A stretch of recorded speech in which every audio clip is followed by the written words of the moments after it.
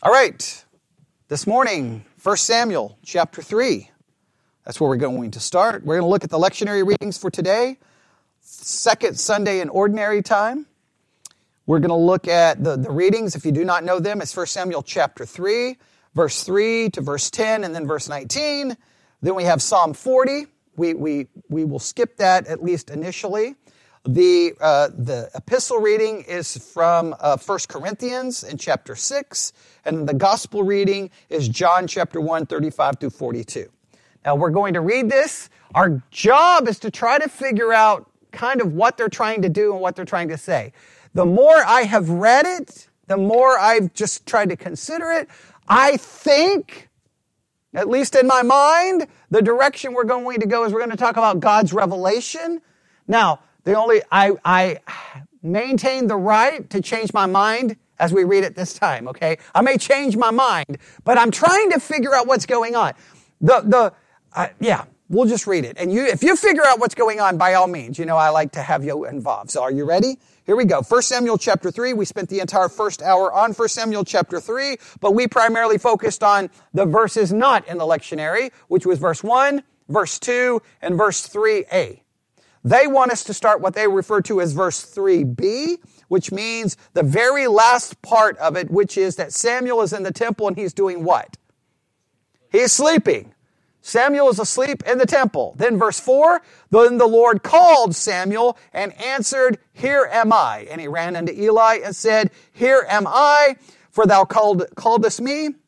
And he said, "I called not, lie down again." And he went and lay down. And the Lord called yet again, "Samuel." And Samuel arose, went to Eli, and said, "Here am I, for thou didst call me." And he answered, "I called not, my son, lie down again." Verse 7, now Samuel did not yet know the Lord, neither was the word of the Lord yet revealed unto him, which, well, we could go back to the first hour and have a long discussion about that verse. We did not bring that into the discussion, but I think it goes with a lot of the things we talked about in the first hour, but we'll skip that for now. Verse 8, and the Lord called unto Samuel again the third time, and he arose and went to Eli and said, "Here am I, for thou didst call me." And Eli perceived that the Lord had called the child. Therefore Eli said unto Samuel, "Go, lie down, and it shall be, if he call thee, that thou shalt say, Speak, Lord, for thy servant heareth." So Samuel went and lay down in his place. And the Lord came and stood and called as at other times, "Samuel, Samuel." Then Samuel answered, "Speak, for thy servant heareth." Then they want us to skip all the way down to verse 19. And verse 19, we read what? And Samuel grew, and the Lord was with him, and he did let none of his words fall to the ground.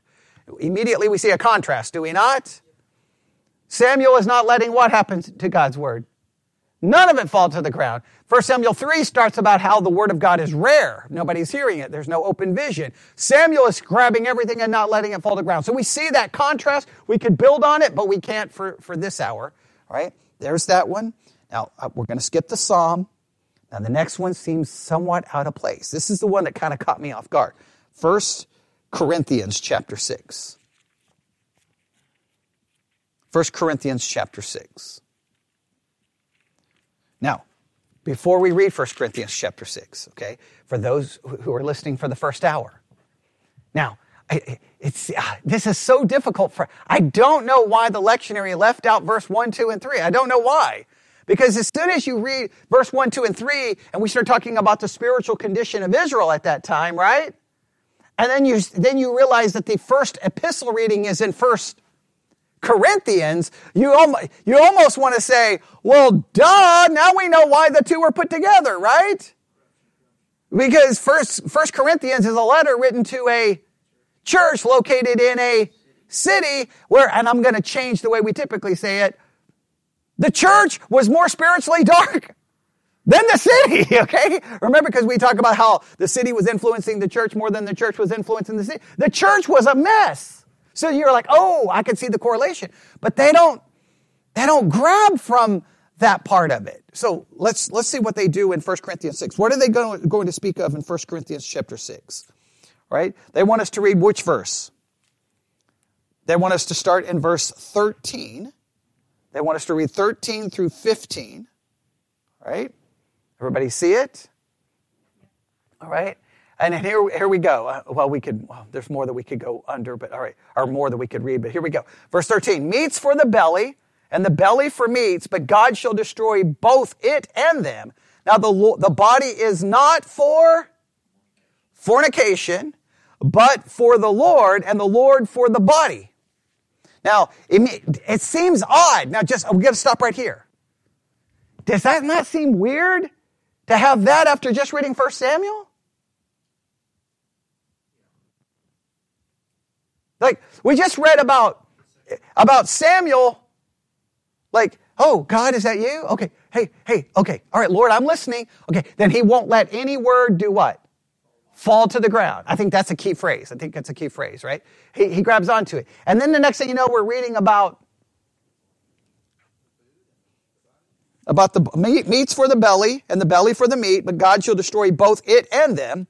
Now the body is not for fornication. Now remember, fornication refers to what? Okay. Sexual immorality in general. Just in general, right? We tend to reduce it to what? Sex before marriage is how we typically separate it. But the word seems to just refer to all forms of sexual immorality. In fact, everyone look up the Greek word really quick. Just look up really quick. I know we're supposed to just be reading the lectionary. You see why I can't read the lectionary? You see why I can't? Right? It's just, man, there's just so much. But I love the puzzle. I love trying to put the puzzle together. There's a certain Greek word. I think it's this Greek word used here. I could be wrong. Porneia, all right? And it means?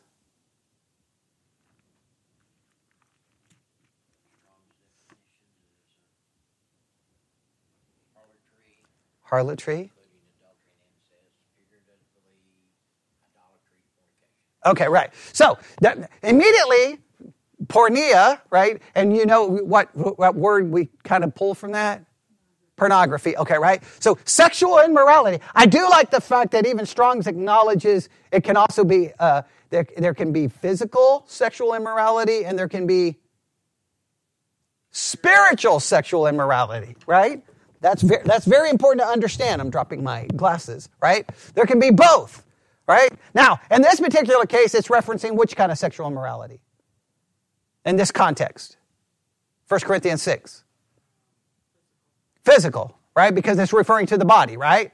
I think it's referring to physical sexual immorality. But just please note, never forget, sexual immorality, there is physical and there is spiritual. Adultery, there is physical and there is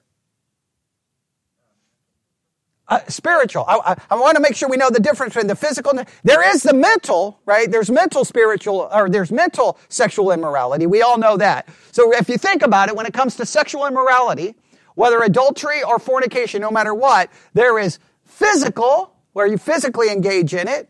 There is mental, right? And then there is spiritual. What's bizarre is, and we know this, and nobody ever has a good explanation for this because I don't know what you do. Church discipline occurs for the physical. Sometimes it occurs for the mental. It's really weird how it occurs for the mental, right? Because it occurs for the mental when what happens? When somehow it becomes known. Right? Which is really weird, right? Because it comes like if their mental is, in other words, they're pursuing something to feed the mental, right? Pornography or something like that. Something can happen, but it's real weird because 40 people could be sitting in the pews who've all committed the same sin mentally, but it won't. Our discipline is always, let's be honest. This is not a church thing. If you are parents and you have lots of kids, right? For those of you who have big families, right? Okay, it's hard enough with 2 kids. Is discipline one of the most difficult things to be consistent in? Because almost inevitably, you will punish one kid and they'll be like, well, wait a minute. Why am I getting in trouble because so-and-so did this, and you'll be like, and I don't know what parents saying, I don't know what you parents saying, have a million kids. I don't know what you say. I don't know. That's got so many complications in it, I don't even know where to touch that. It's hard enough with 2 kids, Right? It's hard enough with 2 kids. Because sometimes in your mind as a parent, you're thinking, well, situation is different. The situation calls for it. But someone on the outside may be going, that sounds like a cop-out. Like, could you get consistent? It's hard being consistent. We know that. Though inconsistency in rules drives people crazy, right? Inconsistency in rules, it shows up in school. Right? I'll never forget all of the debates that we had in high school, right there at Jim Ned. Huge fights happened, right? Because it's the 80s. Lots of girls wore mini skirts. Right? I mean, mini skirts, right? You go sharp the pencil and turn around going, maybe I'll back up to my table, right? Because you're like, this is not good. But so then we decided, well, if they can wear mini skirts, we can wear shorts. And we were wearing shorts that came much longer than their skirts. It came to our knee. And then guess what happened? I got expelled.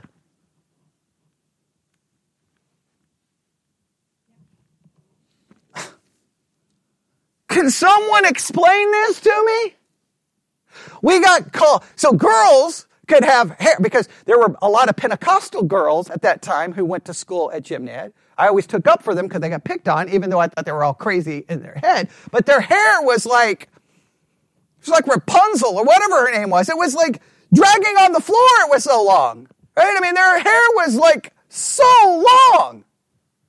So then we were like, well, grow our hair long. We get literally called to the cafeteria.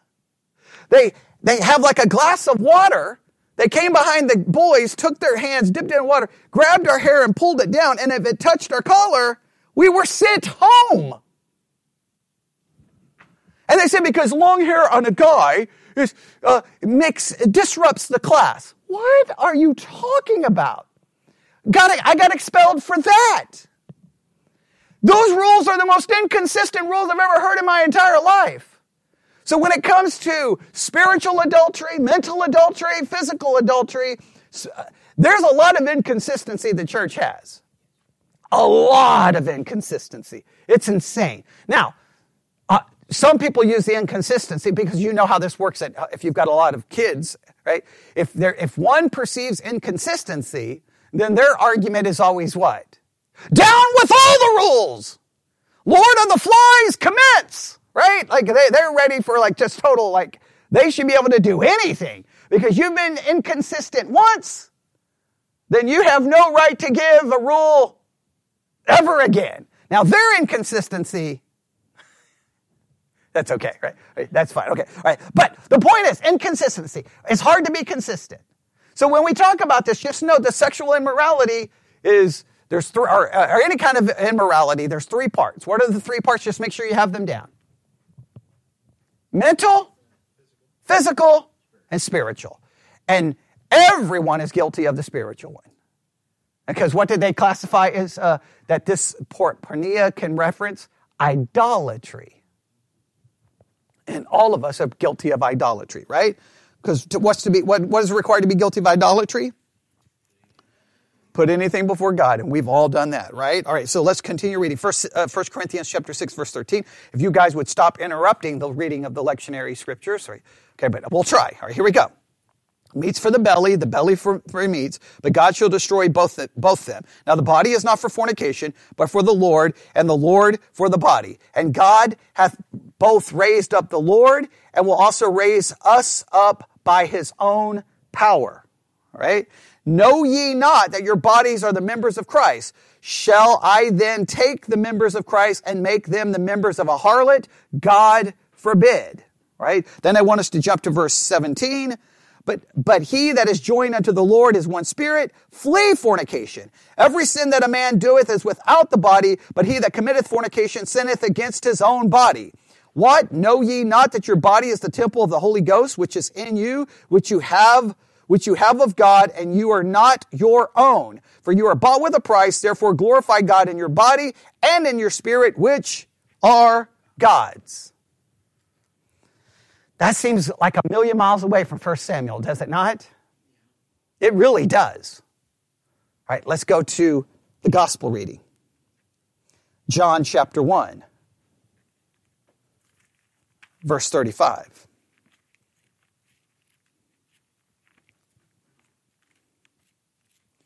John chapter 1, verse 35. Here we go. Are you ready? John chapter 1, verse 35. Again the next day, after John stood and two of his disciples, and looking upon Jesus as he walked, he saith, Behold, the Lamb of God. And the two disciples heard him speak, and they followed Jesus.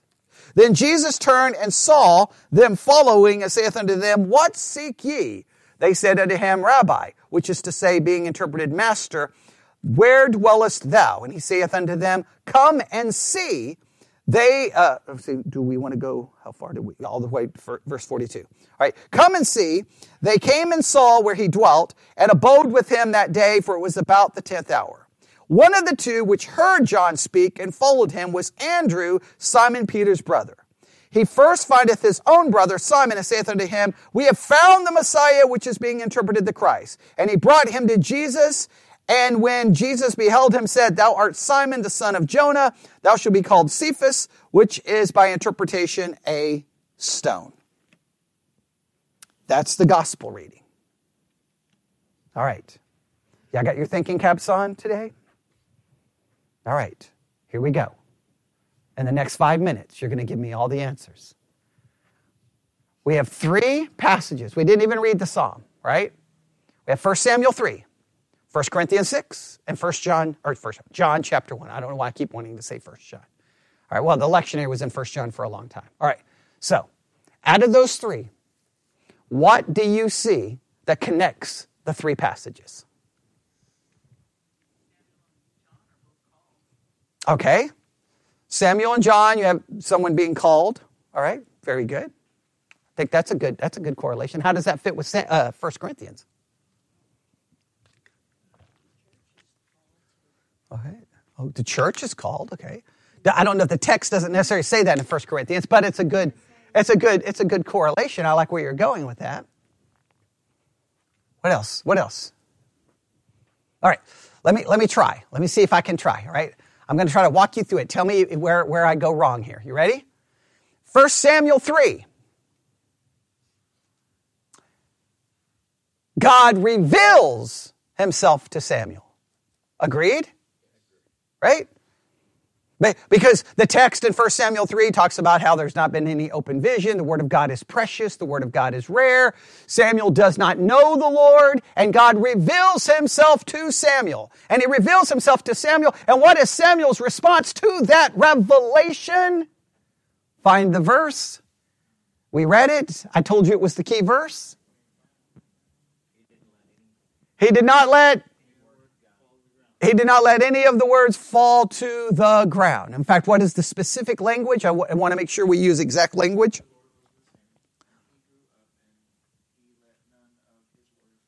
Samuel let none of God's words fall to the ground. He let none. So there was a revelation. Are you ready? There was a revelation, and there was a response. There was a revelation. There was a response. What was the revelation? Samuel. What was the response? Eli gave him what the response was. What was the initial response? Speak, Lord, for your servant listens. His other response was, he did not let any of the words fall to the ground. So there was really 2 responses, right? Hey, Lord, I'm here, I'm listening, I'm your servant, and I'm not going to let any of your words fall to the ground. 2 responses. In John chapter 1, what do we have? We have a revelation, do we not? John stands up. That's John the Baptist. What does John say? His exact words were, look, the Lamb of God. Is that his exact words? Right, the NIV. Okay. Who takes away the sins of the world? Okay, I want to make sure we got that, right? Behold, and the King James says, behold the Lamb of God. It doesn't say take away the sins of the world here. Okay, right? We'll make sure we're getting them exact. Does the NIV throw that in there? Oh, verse 29. Okay. All right. But remember, the reading, though, is 35. Yeah. So all he says here is, behold the Lamb of God in 36. All right. So we want to make sure we're correct. All right. All right. So he says, behold the Lamb of God. All right. So there's a revelation. Yes. Everybody get a revelation? What is the response? They followed him. Right? Then they seek, and then Jesus says, what? Seek ye. He says, come and see. They come and spend what? They abode with him that day, for it was about the 10th hour. One of the two which heard John speak followed him was Andrew, Simon Peter's brother. He first findeth his own brother Simon and saith unto him, we have found the Messiah, which is being interpreted the Christ. And he basically says what? Come and see. So what is the response to the revelation? Following, seeking, listening, sharing. And that's a pretty good way of doing it, right? They follow. They seek more. They listen. They spend the day listening. And then they do what? Share it with someone else, or at least one of them shares it with someone else. He goes and gets his brother, does he not? So what do we have in 1 Samuel? What do we have in John? Revelation, response. Revelation, response. Revelation, response. Now, before we go to Corinthians, let me ask a question. When we say revelation, what do we mean by that, theologically speaking? What do we mean by the term revelation?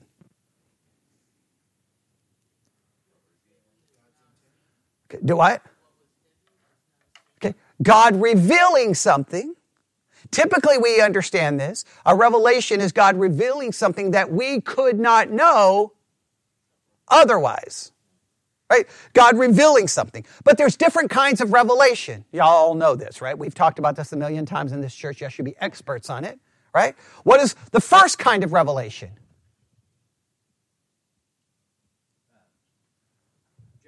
Okay, good. I was like, somebody has gone to this church, has to know this. General revelation, right?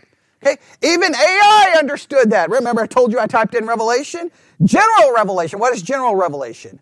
This is the manifestation of God's existence and attributes found where? In the natural world or in creation. Through creation, God reveals his power, wisdom, beauty, the beauty of nature, the complexity of the universe, and the order of creation all point towards a creator. What two passages speak of general revelation in your Bible? Go! What two passages of Scripture speak of God's general revelation? Go. Well, you could argue Genesis 1, but I think there's one far better. Okay, I hope y'all never have to... Oh, Romans is a good one to go to, okay? Well, but before we get to Romans, we sing part of it. Oh, Psalm 19. Remember, Psalm 19 is broken into two parts. I'm going to look at Psalm 19.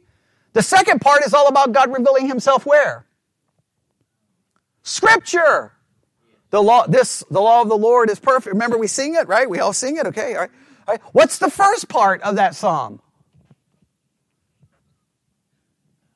Nobody knows the first part of that psalm. I've kind of given you a hint. It's got to be about creation, since that's what I'm talking about. So look at Psalm 19, starting in verse 1. Right. I'll go to Psalm 19 really quick. Go to Psalm 19. All right, here we go. The heavens, Psalm 19, verse 1. The heavens declare the glory of God, and the firmament showeth his handiwork. Day unto day uttereth speech, and night unto night showeth knowledge. There is no speech nor language where their voice is not heard. What does verse 3 mean? No matter where you go on this earth, does not matter their race, does not matter what country you find yourself, doesn't matter their educational level, doesn't matter. If they have eyes, they can see and they can hear, because all around them is creation, and creation supposedly says what? There is a God. It doesn't say who that God is, but it screams. You can act as smart as you want to be, but you go outside and you look around, you have to sometimes kind of amaze that, because you only got two options. one day it just exploded into existence. I mean, over a long period of time, right? Or someone made it. And I can read all the scientific explanations in the world, and they may sound great, they may sound smart, they may even have great observations found within that scientific evidence. The point is, it's hard for me to comprehend that in the beginning there was matter. It just has always existed. We don't know how it got there. And it was all compressed into one point of singularity. I know this may be a little dated understanding. I know they constantly are changing it, and I don't try to keep up with the constant changes of their theory. But the theory because basically you have nothing blew up and created everything. I mean, some have even gone that far. There was literally nothing and it blew up. Or that everything existed, but it was all compressed to a point of singularity, right? And then at one day it, boom! I know that's I always hate explaining it because those who are scientific are like, you're creating a straw man and you're not being fair. Look, you can make it as complicated as you want, but when you boil it down, either nothing blew up or something blew up. But something blew up, or it rapidly expanded, or however you want to describe it. I know you can use more scientific terminology, but boom! And then over this and this and this and this comes this, and then I know there's millions of things that happen, but then ultimately we wake up one day and voila, here we are. All the complexities, millions and look, now to be fair, they can mock us. Well, in the beginning, you just have a God, and he speaks it into existence, and then there was a big boat, you put all the animals on I understand, they can mock it just the other way. All I'm saying is, at least in my mind, I have a hard time, nothing plus no one equals everything. That's hard for me to wrap my mind around. Now, for them, it may be just as hard for them to wrap their mind around, well, someone creates everything. I understand. Someone equals everything. I understand that. All I'm saying is, I think when you look at creation, you should at least pause and go, how did it get here? Because how it got here could be an answer to why I'm here. Right? Yes? Yeah. Right? Understanding how points you to the who, and it may point to the purpose of. Does that make sense? All right, so Psalm 19 screams that, hey, that's general revelation. What other kind of revelation is there? Special. What do we mean by special revelation?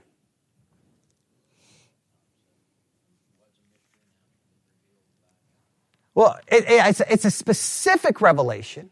It's specific, and it's revealing something specific. Now, we know in the past, God revealed himself countless different ways, all kinds of different ways. How does Hebrews put it?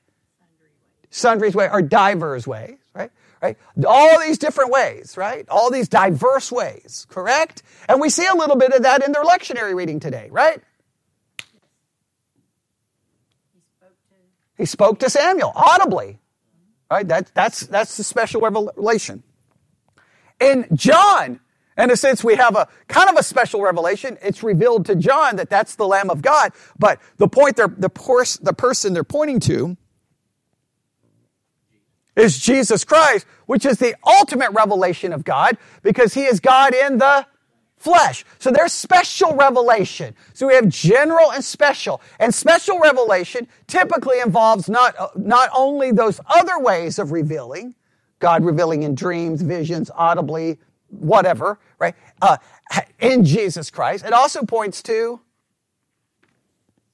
Scripture is special revelation because God reveals himself specifically in his word. Now, those are revelations. Now, what did we talk about 1 Samuel and John 1? There was revelation and there was response.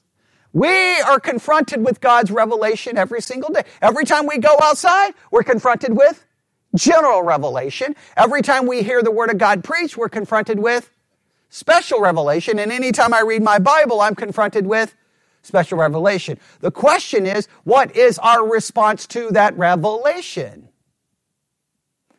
That's where 1 Corinthians comes into play. Now go to 1 Corinthians 6.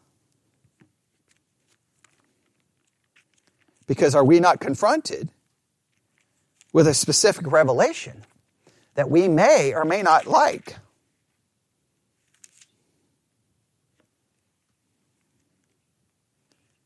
First Corinthians chapter 6, starting verse 13.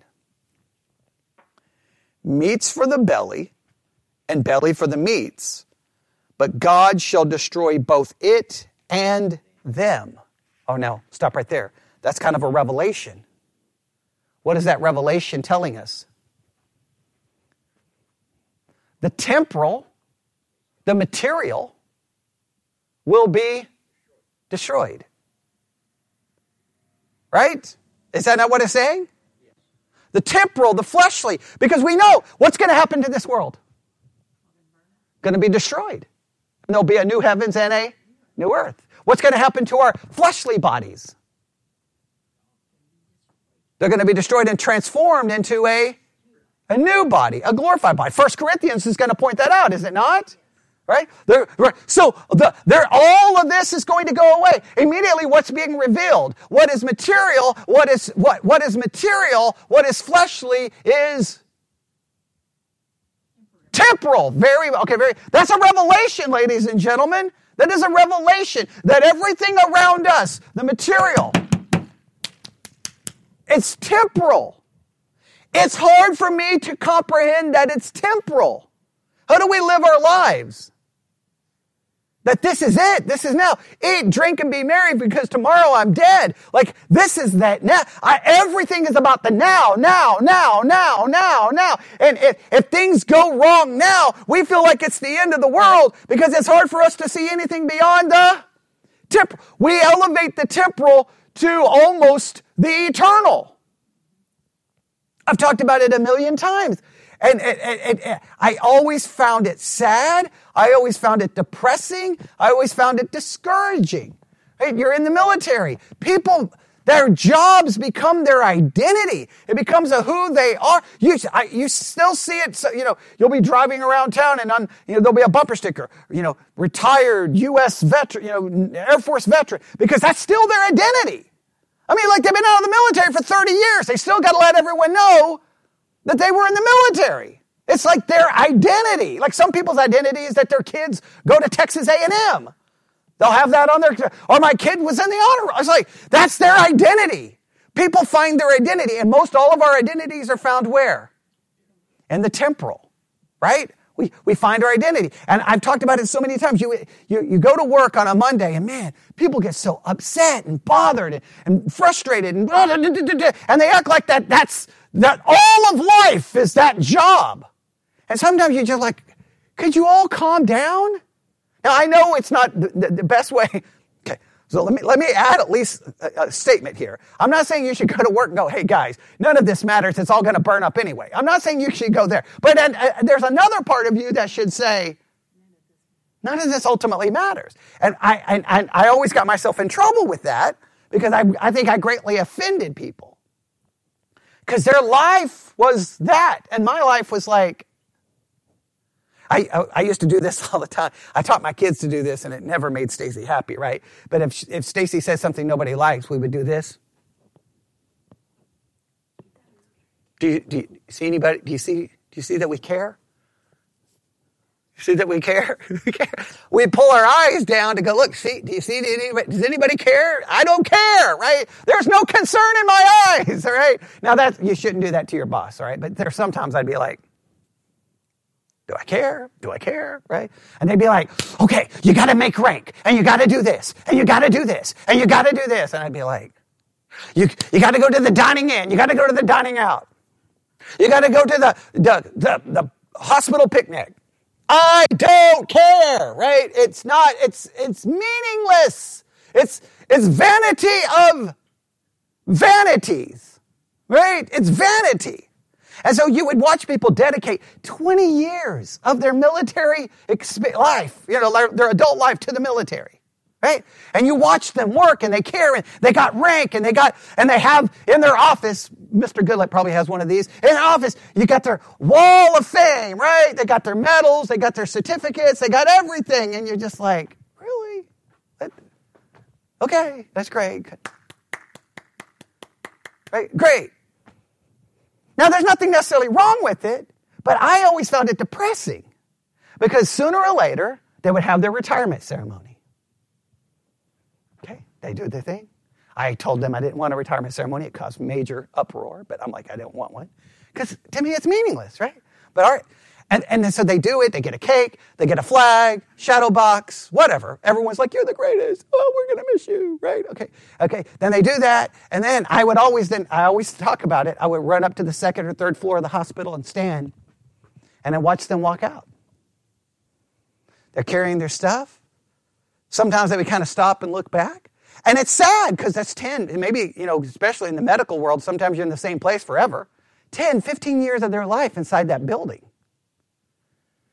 They got a box, a card, maybe some leftover cake. They walk to their car. And guess what? It's over. And about how long does it take for everyone in the unit to forget them, Mr. Goodlet? You go back and your office is gone. Like someone is in your office. Like I remember, like I haven't been back to the hospital in a long time because I get my medical care now off base. But I would go back and it would like that. Initially, it still felt good, right? They still like, hey, we got your back. You can come in. But then like you go back like a couple of months later, and they're like, who are you? I'm like, who am I? You're sitting at my desk. Who am I? Call the hospital. The entire automated system. I wrote the script for. What are you talking about? When you get that phone call from the hospital after your visit asking you those questions, I wrote those questions. You know what? They don't care. They don't care. I can go, I did this. Hey, all those digital medical records, I'm the one who came up with how to scan them into the system. Okay, do you think anyone cares? I can sit there and talk about all the things they did. It's irrelevant. They don't even know who I am now. But well, back in the day, they don't know who I am. I'm like, I was there almost my whole career. We don't care. It's over. It's done. It's done. So this is and it's hard for us to comprehend that revelation, right? That, well, meat for the body for meat, and both is going to be what? Destroyed. That's hard to comprehend, is it not? But it goes on to add one more revelation. We're running out of time. Right? Or another revelation. Okay, here we go. So that revelation is pretty depressing. Do you find that revelation depressing or freeing? I mean, you can be honest with you. Look, if you find it depressing, that's okay. I find it freeing. I find it freeing for me personally. Because I'm like, suckers, you're all wrapped up in this. It's nothing. It's an illusion of significance. There's nothing here. You're playing games. It means nothing. It's all going to burn up. This house is condemned. The eviction notice has already been given. There's no point. I find it freeing. Like, I'm not bound by your reindeer games. I don't care. Now, I wasn't always the best at communicating that, because I think I greatly offended other people, because that was their life. That was their life. When I graduated from Community College of the Air Force with my degree in medical administration, they're like, you have to go to graduation. I'm like, I'm not going to graduation. They're like, you have to. I'm like, why? It's my graduation. I don't care. I literally don't care. No, I'm like, it means nothing. You know what that means? If I wanted to go get a job at Hendricks Hospital, then it would mean something. Because I would need that diploma to say, yeah, I have a degree in medical administration. Put me in a good job. Or when I got my certificate for medical coding. That medical billing or whatever the case may be, it meant something because, but other than that, I don't care about placing it. Even my theological degrees, I don't even know where they all are. They're in a box somewhere. They're not hanging up. I could care less. It's a piece of paper. Now, if I was going to another church, I'd have to dig them all out going, oh, here's my degree in theology from this, and here's my degree in biblical studies from here, and here's my associates, and here's my master's, and here's my bachelor's, and here's my second master's, and here's my second bachelor, whatever but other than that, I don't care. You know why? Doesn't mean anything. So to me, there's a freeing nature of that, right? There's a freeing nature of that. But you can also, it can be somewhat depressing, right? Because you may want to go, but it means something to me. And it's okay if it means something to you. That's perfectly okay. I'm not here to argue about that. I'm just saying that revelation can be a little concerning, right? But then what's the next one? Starts with the word now in the King James. 1 Corinthians 6:13. The King James starts with the word now. Now the body is not for fornication, but for the Lord. Now that's a revelation about what? A body again, right? So it tells us that the temporal is just going to be gone. That seems to be the implication, right? I know I cannot go greatly in depth there. And then the next part seems to say what? It gives the purpose of your body. What is your body for? Or what is your body not for? It's not for sexual immorality, it's for the Lord. Now everyone will get caught up on the sexual immorality part and want to talk about a million things related to sexual immorality. I think you're missing the point. It's another way of saying the previous statement. Your body is not for the temporal, it's for the eternal. Meaning, the body is ultimately going to be destroyed. But while you have that body, it is not for your own self-pleasure. It is for something eternal. Meaning, your entire perspective is to be completely changed. And this is revelation. Now, what is our response to that revelation? My response to this revelation must mean, well, then I'm not going to grab onto this world. I'm not going to love this world. I'm not going to pursue this world. I'm not going to find my identity in this world. And then I'm going to take my body and I'm not going to use it for me. I'm going to use it for the Lord. In fact, what does the next part say?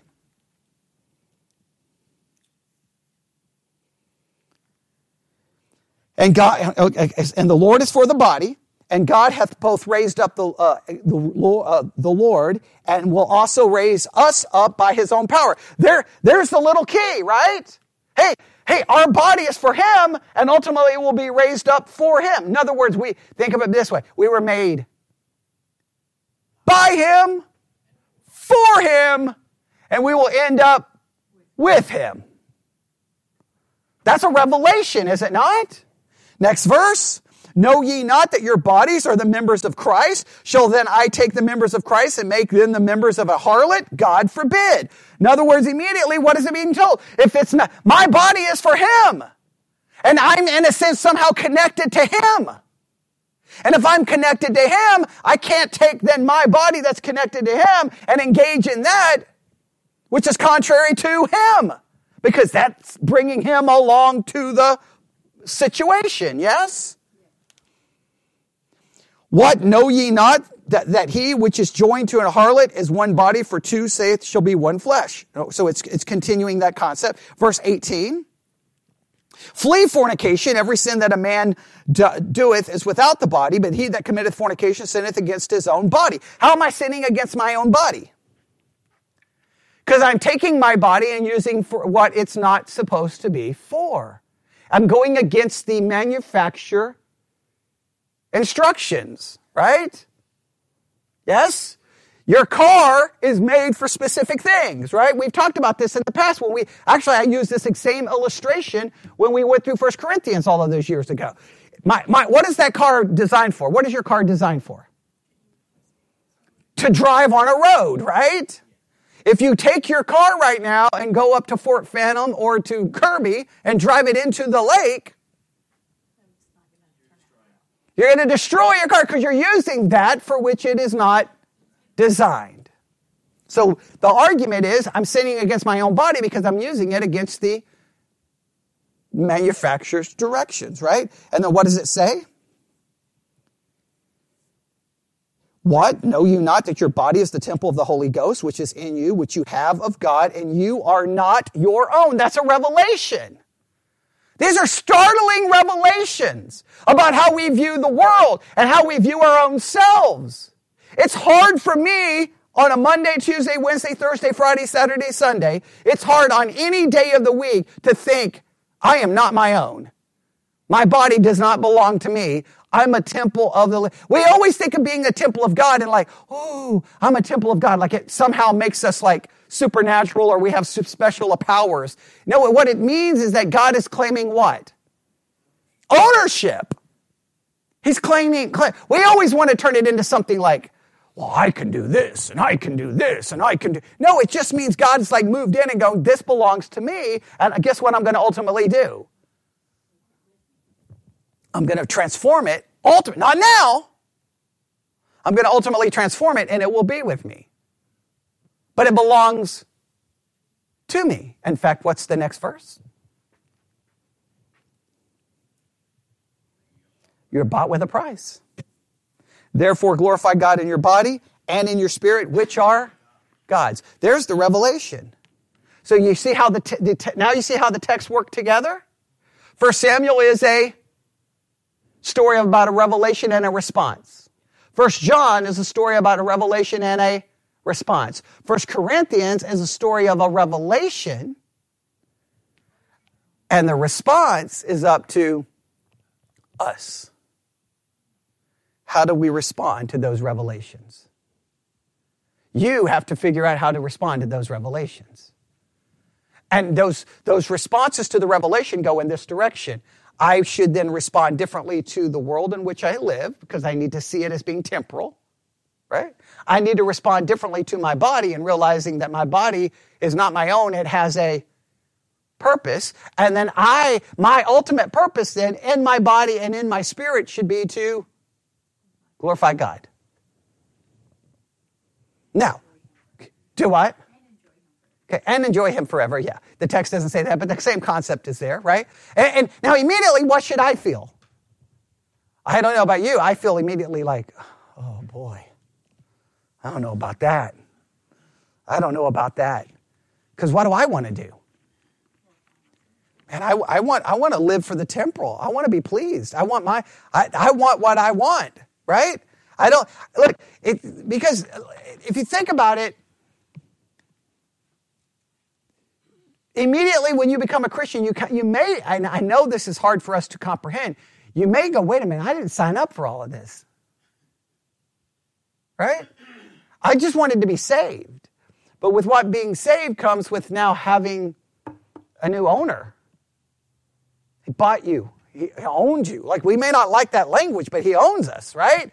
We belong to him. And we spend our entire life struggling with that concept every single day. Sometimes it's in small ways. Look, when I saw the temperature today, the last place I wanted to be was here. Okay? Yeah, well, I didn't want to be anywhere. Okay? But here, because I had to go out in the cold. In fact, here in a minute, I'm going to have Eli start my car. Okay? Right? Because, it's cold. I'm not getting in that car until it's been running for 45 minutes. Okay? Because it's cold. So me, what did I want? I mean, Eli's young. He can survive. I can't. Okay, I'm old. Okay, all right. But you get the point. That's a small thing to do what we don't want to do. And do we not struggle with God's revelation? We struggle with God's revelation. Every time we open our Bible, we struggle with God's revelation. And what do we have a tendency to do if something is revealed that we don't like? The Word of God is opened and you see something you don't like. What do we have a tendency to do? Well, first we get mad. No, two, then we change it. We got to change it. Because we got to make sure we're on the right side, right? We're always the right side. So we convince ourselves that our understanding is always the right understanding, and everyone else's understanding is the wrong understanding. Then we may get angry, especially if someone keeps telling us that we're wrong. Oh, we don't like that. Oh, we get really mad, right? And that's our pride, right? That's our pride, okay? And so that's sometimes our responses. And after a while, we just tend to start ignoring it. We just ignore it. We just kind of go do our own thing. And it's very difficult to know when that's happening, right? I mean, I think sometimes if we're honest, we can feel when it's happening. I mean, I think deep down we can, but when we convince, we're so good at convincing ourselves, well, no. That can't be what it says. That can't be what it means. That can't be what it means. That can't be. It can't be. It can't be. And sometimes when people say, well, that can't be what it means, sometimes I want to ask them, it can't be what it means because you don't like it?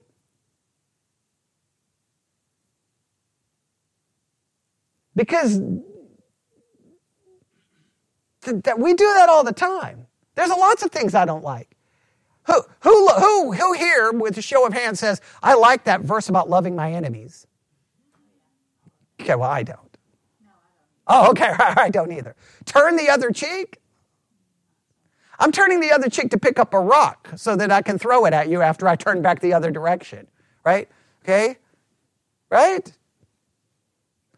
Place others before yourself. Maybe if someone's shooting at me, I may put them before me. Okay? Not in a normal situation. Oh, y'all looking all pious, like you're like, oh, I would always put others before me. Whatever. Okay?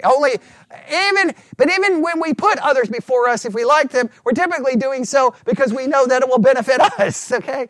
What do I always say? I know this is not, people hate when I say this. From a theological perspective, what do I believe in regards about love? We love others because they love us, meaning that we truly only love ourselves. Come on. Yeah. We say we love someone until what?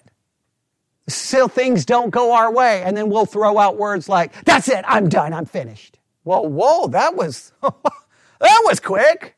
Didn't go your way, and you're done. Well, thank you so very much for that. Now, I'm not saying in every, I'm saying theologically there's a lot of truth to that, because theologically we are selfish. Remember that the whole reason the Church of Satan started was because Anton LaVey was like, stop pretending. Embrace with what you are. You're the God you worship. Stop pretending it's another God. We struggle with that. Revelation requires response. Our response is rarely in accordance with the revelation. That's why God had to reveal himself in Jesus to save us from our bad responses to his revelation, all right? Because do we not have a Bible full of people's bad responses to his revelation? Yes. The story is ultimately God had to reveal himself in the flesh to save those of us who are in the flesh, because in the flesh, we don't respond to God's revelation very well because we are in the flesh, and that flesh is sinful. I would like to be able to say, and you can probably, for those who heard my first teaching through 1 Corinthians 6 in the past, and the way I'm approaching it today, it's a lot of years in between those. And my approach is radically different, because my approach then would have been like, glorify God in your body. If you don't, you're not saved. Because that was straight up lordship. What would be proof that you're saved? Glorify God in your body. Right? If you don't, it possibly proves you're saved. It's easy to preach that, right? But then the longer you're saved, if you're even remotely still connected to reality, right? You're not doing drugs and you're connected to reality, someday you kind of realize, I kind of glorify myself like all the time. And I kind of live for myself, and I kind of use my brain. Even if I'm not using my body, I may be using my brain for sexual immorality. I know that makes people uncomfortable, but it probably happens far more than anybody wants to admit, right? Okay. And even if it's not using your brain for sexual immorality, you may be using it for spiritual immorality, because you may have idolatry and placing other things before God. So immediately you're like, man, I'm a mess. Sometimes the best response we can give to God's revelation, and I'll end with this. What do you think sometimes is the best response we can have to God's revelation? Woe is me. Isaiah's response to God's revelation? Woe is me. I'm undone. Unclean lips, unclean hands, unclean thoughts. Everyone around me is unclean. Even my good works are nothing but filthy rags. Sometimes, I know people don't like that response. That's the best response I think you can have. Because that response will always drive you where? To Christ. Or it should. Should drive you to Christ. Now in the church, instead of it driving us to Christ, we're almost conditioned to drives us where? Out of the church. I can't stand when people say, well, those people going to church are hypocrites. Those people in the church are sinners. Where else should they be? Where should a sinner be? Should be in church, not out of church. Because we come and we look at a cross. Because that's what we need. The church is that's where we hear what we need, which is forgiveness. We need a Savior because we cannot save ourselves. We cannot keep God's law. God's revelation reveals that. Now, I'm not saying that excuses it. We still need to try to respond, but the whole thing is God's revelation reveals. And here's the ultimate revelation God reveals. God's revelation, He may reveal creation, and that's amazing. He may reveal Jesus Christ. That's beyond amazing, right? He reveals in His Word past, present, future, amazing, doctrinal truths. But the ultimate thing God's revelation always reveals is the reality of who we are. And what do we always say? Well, when I see God as He truly is, then I see myself as I truly am. You'll never see yourself as you truly are until you see Him as He truly is. You will never see yourself. That's one of the things I hate about lordship salvation, is lordship salvation destroys that. Because it tries to convince you of you being something you're not. But if you see Him high and lifted up, you're not going to think you passed MacArthur's test. We've studied MacArthur's test too many times in this church. Or Jonathan Edwards' test. Wretched Radio has a test. All of them have their test. All the lordship ones have their test. Nobody's going to pass. You won't even pass the test, the supposedly 1 John test. You're going to fail the first. How can you? And so then we read the test. What do they always do? Well, you're not going to do it perfectly. Well, now you start modifying it. No, let the test be the test. And guess what the test says? You failed. And then what are we supposed to do? I do fail. What's my answer? Christ, who did not fail. So, revelation requires response. The main response is we admit our failure of that revelation. But 1 Corinthians does give us plenty to think about how we view the temporal and how we view our own bodies. I wish I could say that I've spent my Christian life allowing my body to be used for His glory. But I've spent a good portion of my Christian life using my body for me. Food. And then amazing, it connected food and sexual immorality. Both are, they're more than wants. They're biological needs. Right?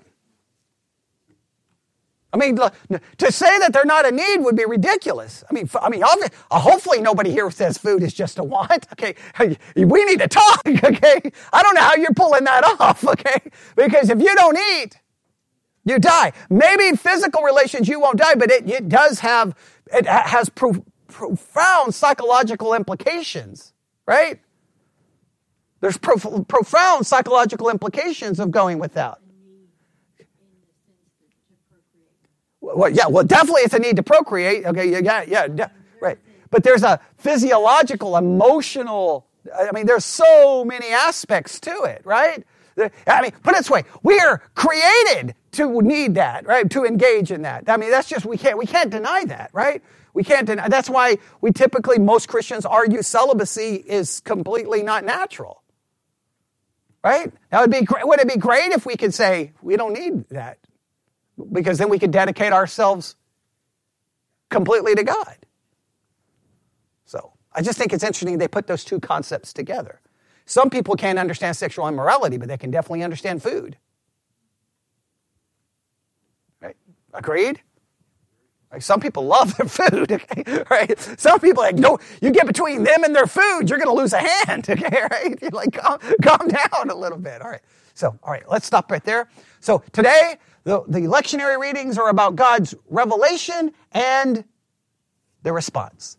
That's my conclusion. If you disagree, then, well, you can let me know after. All right, let's pray. Lord God, we come before you this afternoon. Lord, we thank you for the lectionary, which provides us so much to consider, to think, and meditate on. I pray that we would give all the truths we've heard today great consideration. And Lord, you would help us perceive the truth of your revelation and what it reveals, but let us greatly consider the temporal versus the eternal. We ask this in Jesus' name. And God's people said,